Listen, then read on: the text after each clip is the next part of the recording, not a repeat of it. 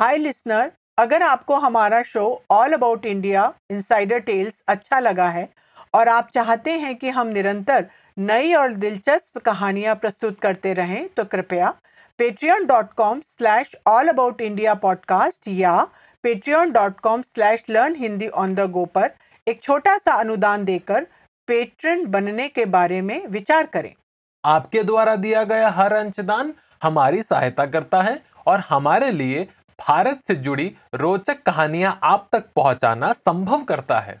यह हमारी podcast series all about India insider tales का एपिसोड 11 है। मेरा नाम श्रद्धा है और मेरे साथ रितांश और जयबोध हैं। इस एपिसोड में हम आपको बॉलीवुड सिनेमा में गानों के प्रति दीवानगी की वजह बताएंगे। साथ ही साथ हम आपको एक देशभक्तिपूर्ण बॉलीवुड गीत से संबंधित एक मजेदार कहानी भी सुनाएंगे। अगर आप अंत तक हमसे जुड़े रहें तो आप इस एपिसोड में इस्तेमाल हुए एक उपयोगी एक्सप्रेशन के प्रयोग को सीख सकते हैं।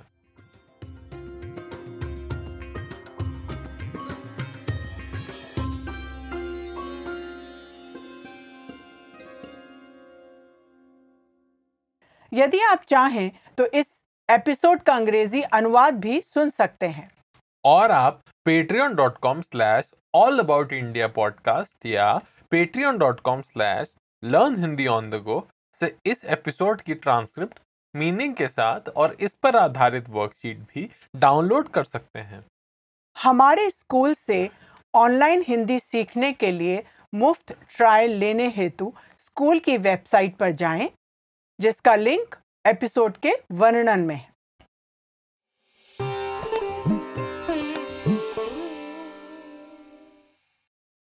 वह एक अंधेरी रात थी।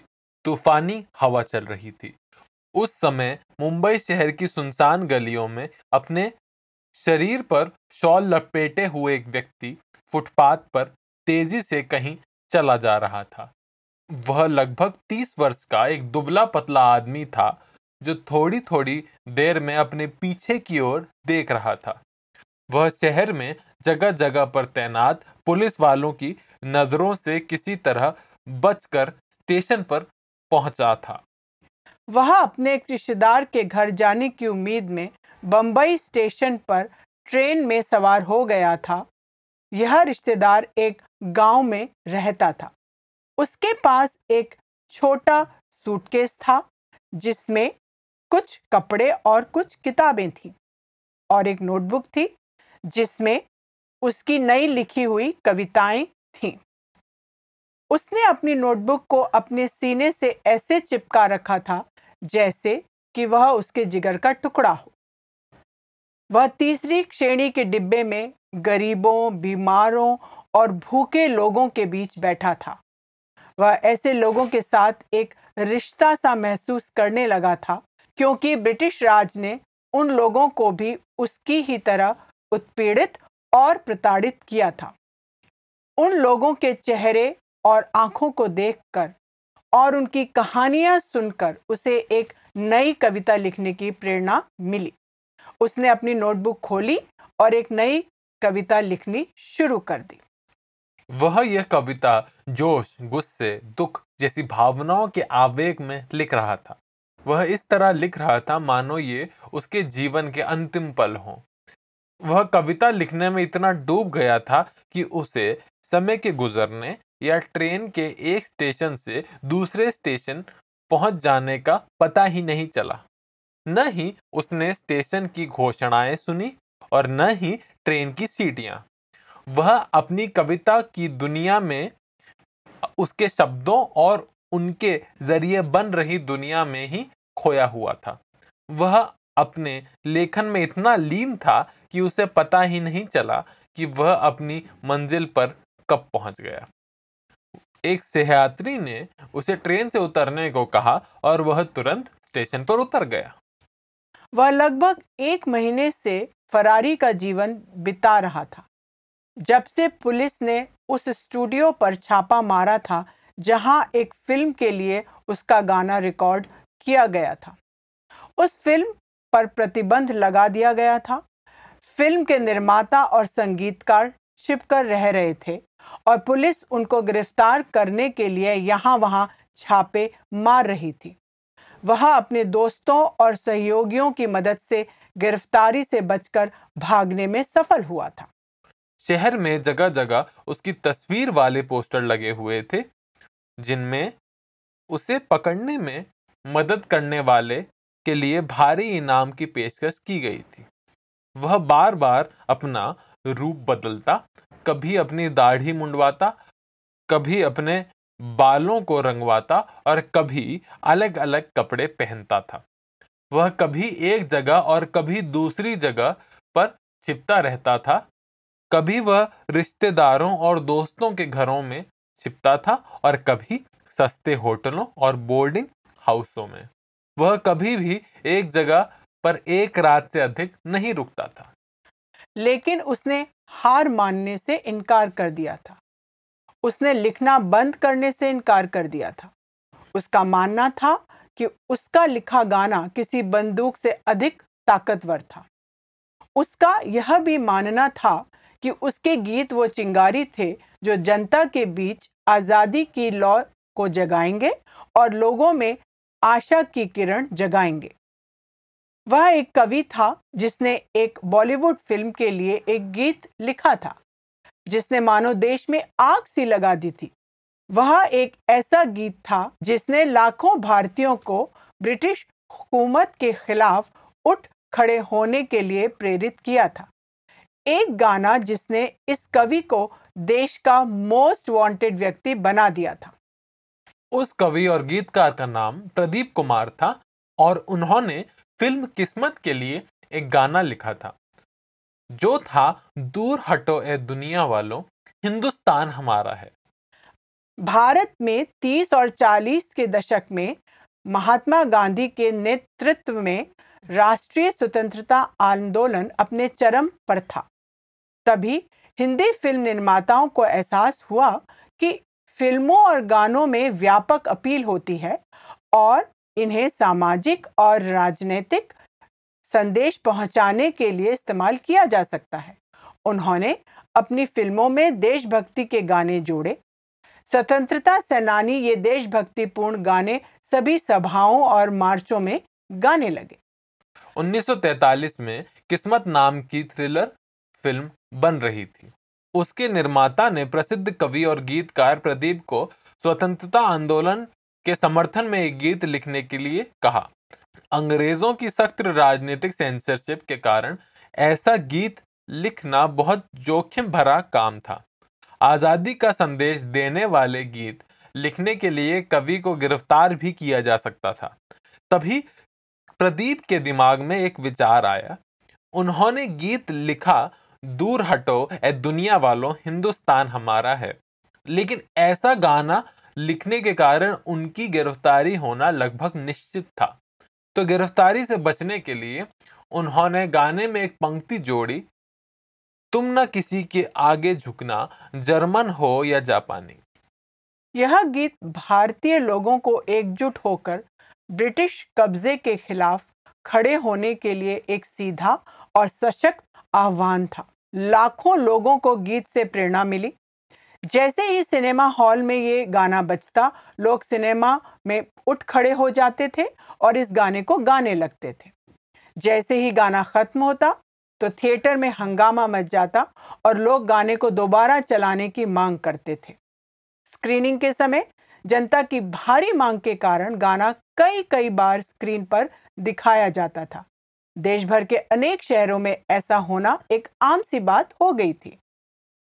ब्रिटिश सरकार को भी इस गीत का महत्व पता चल गया था। जल्द ही इसके गीतकार प्रदीप और संगीत निर्देशक अनिल विश्वास के खिलाफ गिरफ्तारी वारंट जारी कर दिए गए। गिरफ्तारी से बचने के लिए इन दोनों को भूमिगत होना पड़ा। वे केवल तभी फिर से सामने आ पाए जब ब्रिटिश अधिकारियों को यह बताया गया कि तुम ना किसी के आगे झुकना, जर्मन हो या जापानी का मतलब क्या था। यानी यह जर्मन और जापानी लोगों के खिलाफ था। अतः इस संदर्भ में इस गीत को ब्रिटिश विरोधी नहीं बल्कि मित्र देशों के समर्थक के रूप में देखा जाना चाहिए। गाने हमेशा से भारतीय संस्कृति का हिस्सा रहे हैं।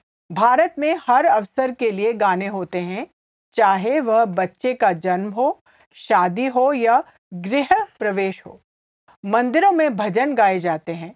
भारत में संगीत नाटक की भी पुरानी परंपरा रही है और 30 के दशक के लगभग सभी फिल्म निर्माता नाटक की पृष्ठभूमि और उस समय चलने वाली संगीत कंपनियों से आए थे। शुरुआती फिल्में बनाने वाले निर्माताओं को जल्द ही एहसास हुआ कि भारतीय दर्शक फिल्मों में संगीत, नृत्य और गानों को बहुत पसंद करते थे। इसलिए उन्होंने अपनी फिल्मों में संगीत, नृत्य और गानों को शामिल किया। संगीत, नृत्य और गानों वाली सारी फिल्में सुपर हिट हो गईं। इसलिए गाने, संगीत और नृत्य बॉलीवुड सिनेमा का अभिन्न अंग बन गए। बॉलीवुड गाने न केवल भारतीयों का मनोरंजन करते हैं, बल्कि ये भारतीय संस्कृति का भी हिस्सा बन गए हैं। बारातों में और शादियों से पहले होने वाले संगीत और नृत्य कार्यक्रमों में आप पुरुषों और महिलाओं को बॉलीवुड गानों पर नाचते हुए देख सकते हैं। ऐसे ही भारतीय पार्टियों में आप लोगों को बॉलीवुड के हिट गानों पर नाचते हुए देख सकते हैं। इसी तरह बॉलीवुड के गानों पर आधारित अंताक्षरी क्विज गेम अक्सर भारतीय महफिलों में खेला जाता है।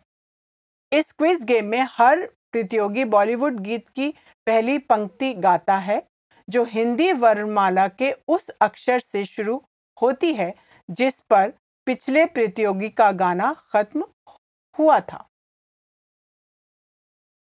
जयबोध, क्या आप हमें उस गाने के बारे में बता सकते हैं जिसे हमने पहाड़ी शहर लैंसडाउन से उतरते हुए घर लौटने के सफर के दौरान अपनी गाड़ी में सुना था? वह चंदारे चंदारे गाना था ना। यह लगभग 15 साल पहले की बात है, जब हम यात्रा के बाद घर लौट रहे थे। वह एक खूबसूरत सुबह थी, धूप थी और ठंडी हवा चल रही थी।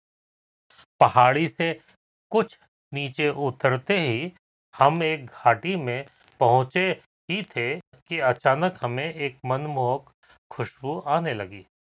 हमें पता नहीं चल रहा था कि वो खुशबू कहाँ से आ रही थी और हमने सोचा कि यह लंबे समय तक हवा में नहीं बसी रहेगी, लेकिन यह खुशबू लंबे समय तक हवा में बसी रही।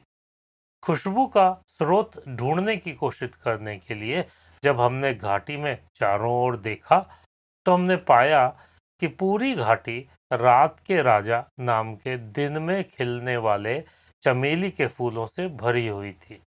जहां घाटी में चमेली की खुशबू हवा में बसी हुई थी, वहीं दूसरी ओर गाड़ी में बज रहे गाने में प्रेमी चांद के जरिए अपनी प्रेमिका को अपना प्रेम जाहिर कर रहा था। ऐसे माहौल में हमें गाने की धुन बहुत ही मनभावन लग रही थी।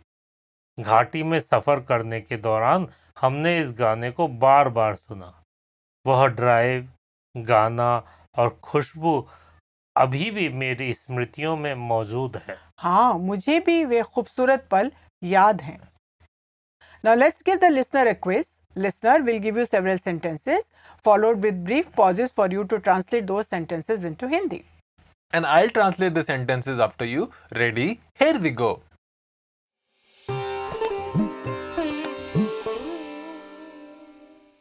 To succeed in doing something is translated as कुछ करने में सफल होना। मैं दोहराती हूँ, कुछ करने में सफल होना। इसका एक उदाहरण, वह जैसे तैसे खेल जीतने में सफल हुआ। मैं दोहराता हूं, वह जैसे तैसे खेल जीतने में सफल हुआ, which means he somehow succeeded in winning the game. Shall we give the listener a quiz? Oh sure, listener will give you several sentences followed with brief pauses for you to translate those sentences into Hindi. And I'll translate the sentences after you. Ready? Here we go.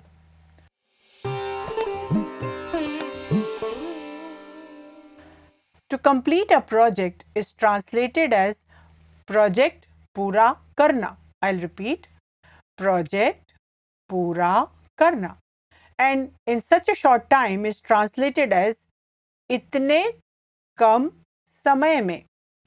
Here you are talking about several males. Here is the first sentence for you to translate. How did they succeed in completing this project in such a short time?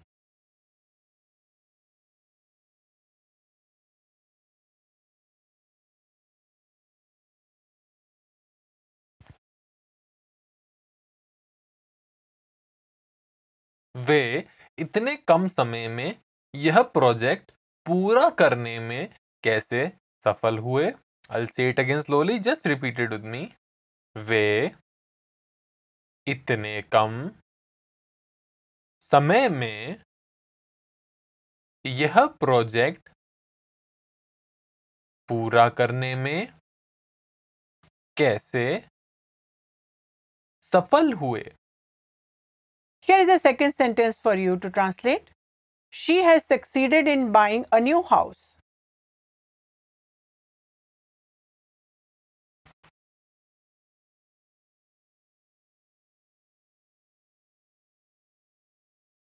वह नया घर खरीदने में सफल हो गई है. I'll say it again slowly, just repeat it with me. वह नया घर खरीदने में सफल हो गई है.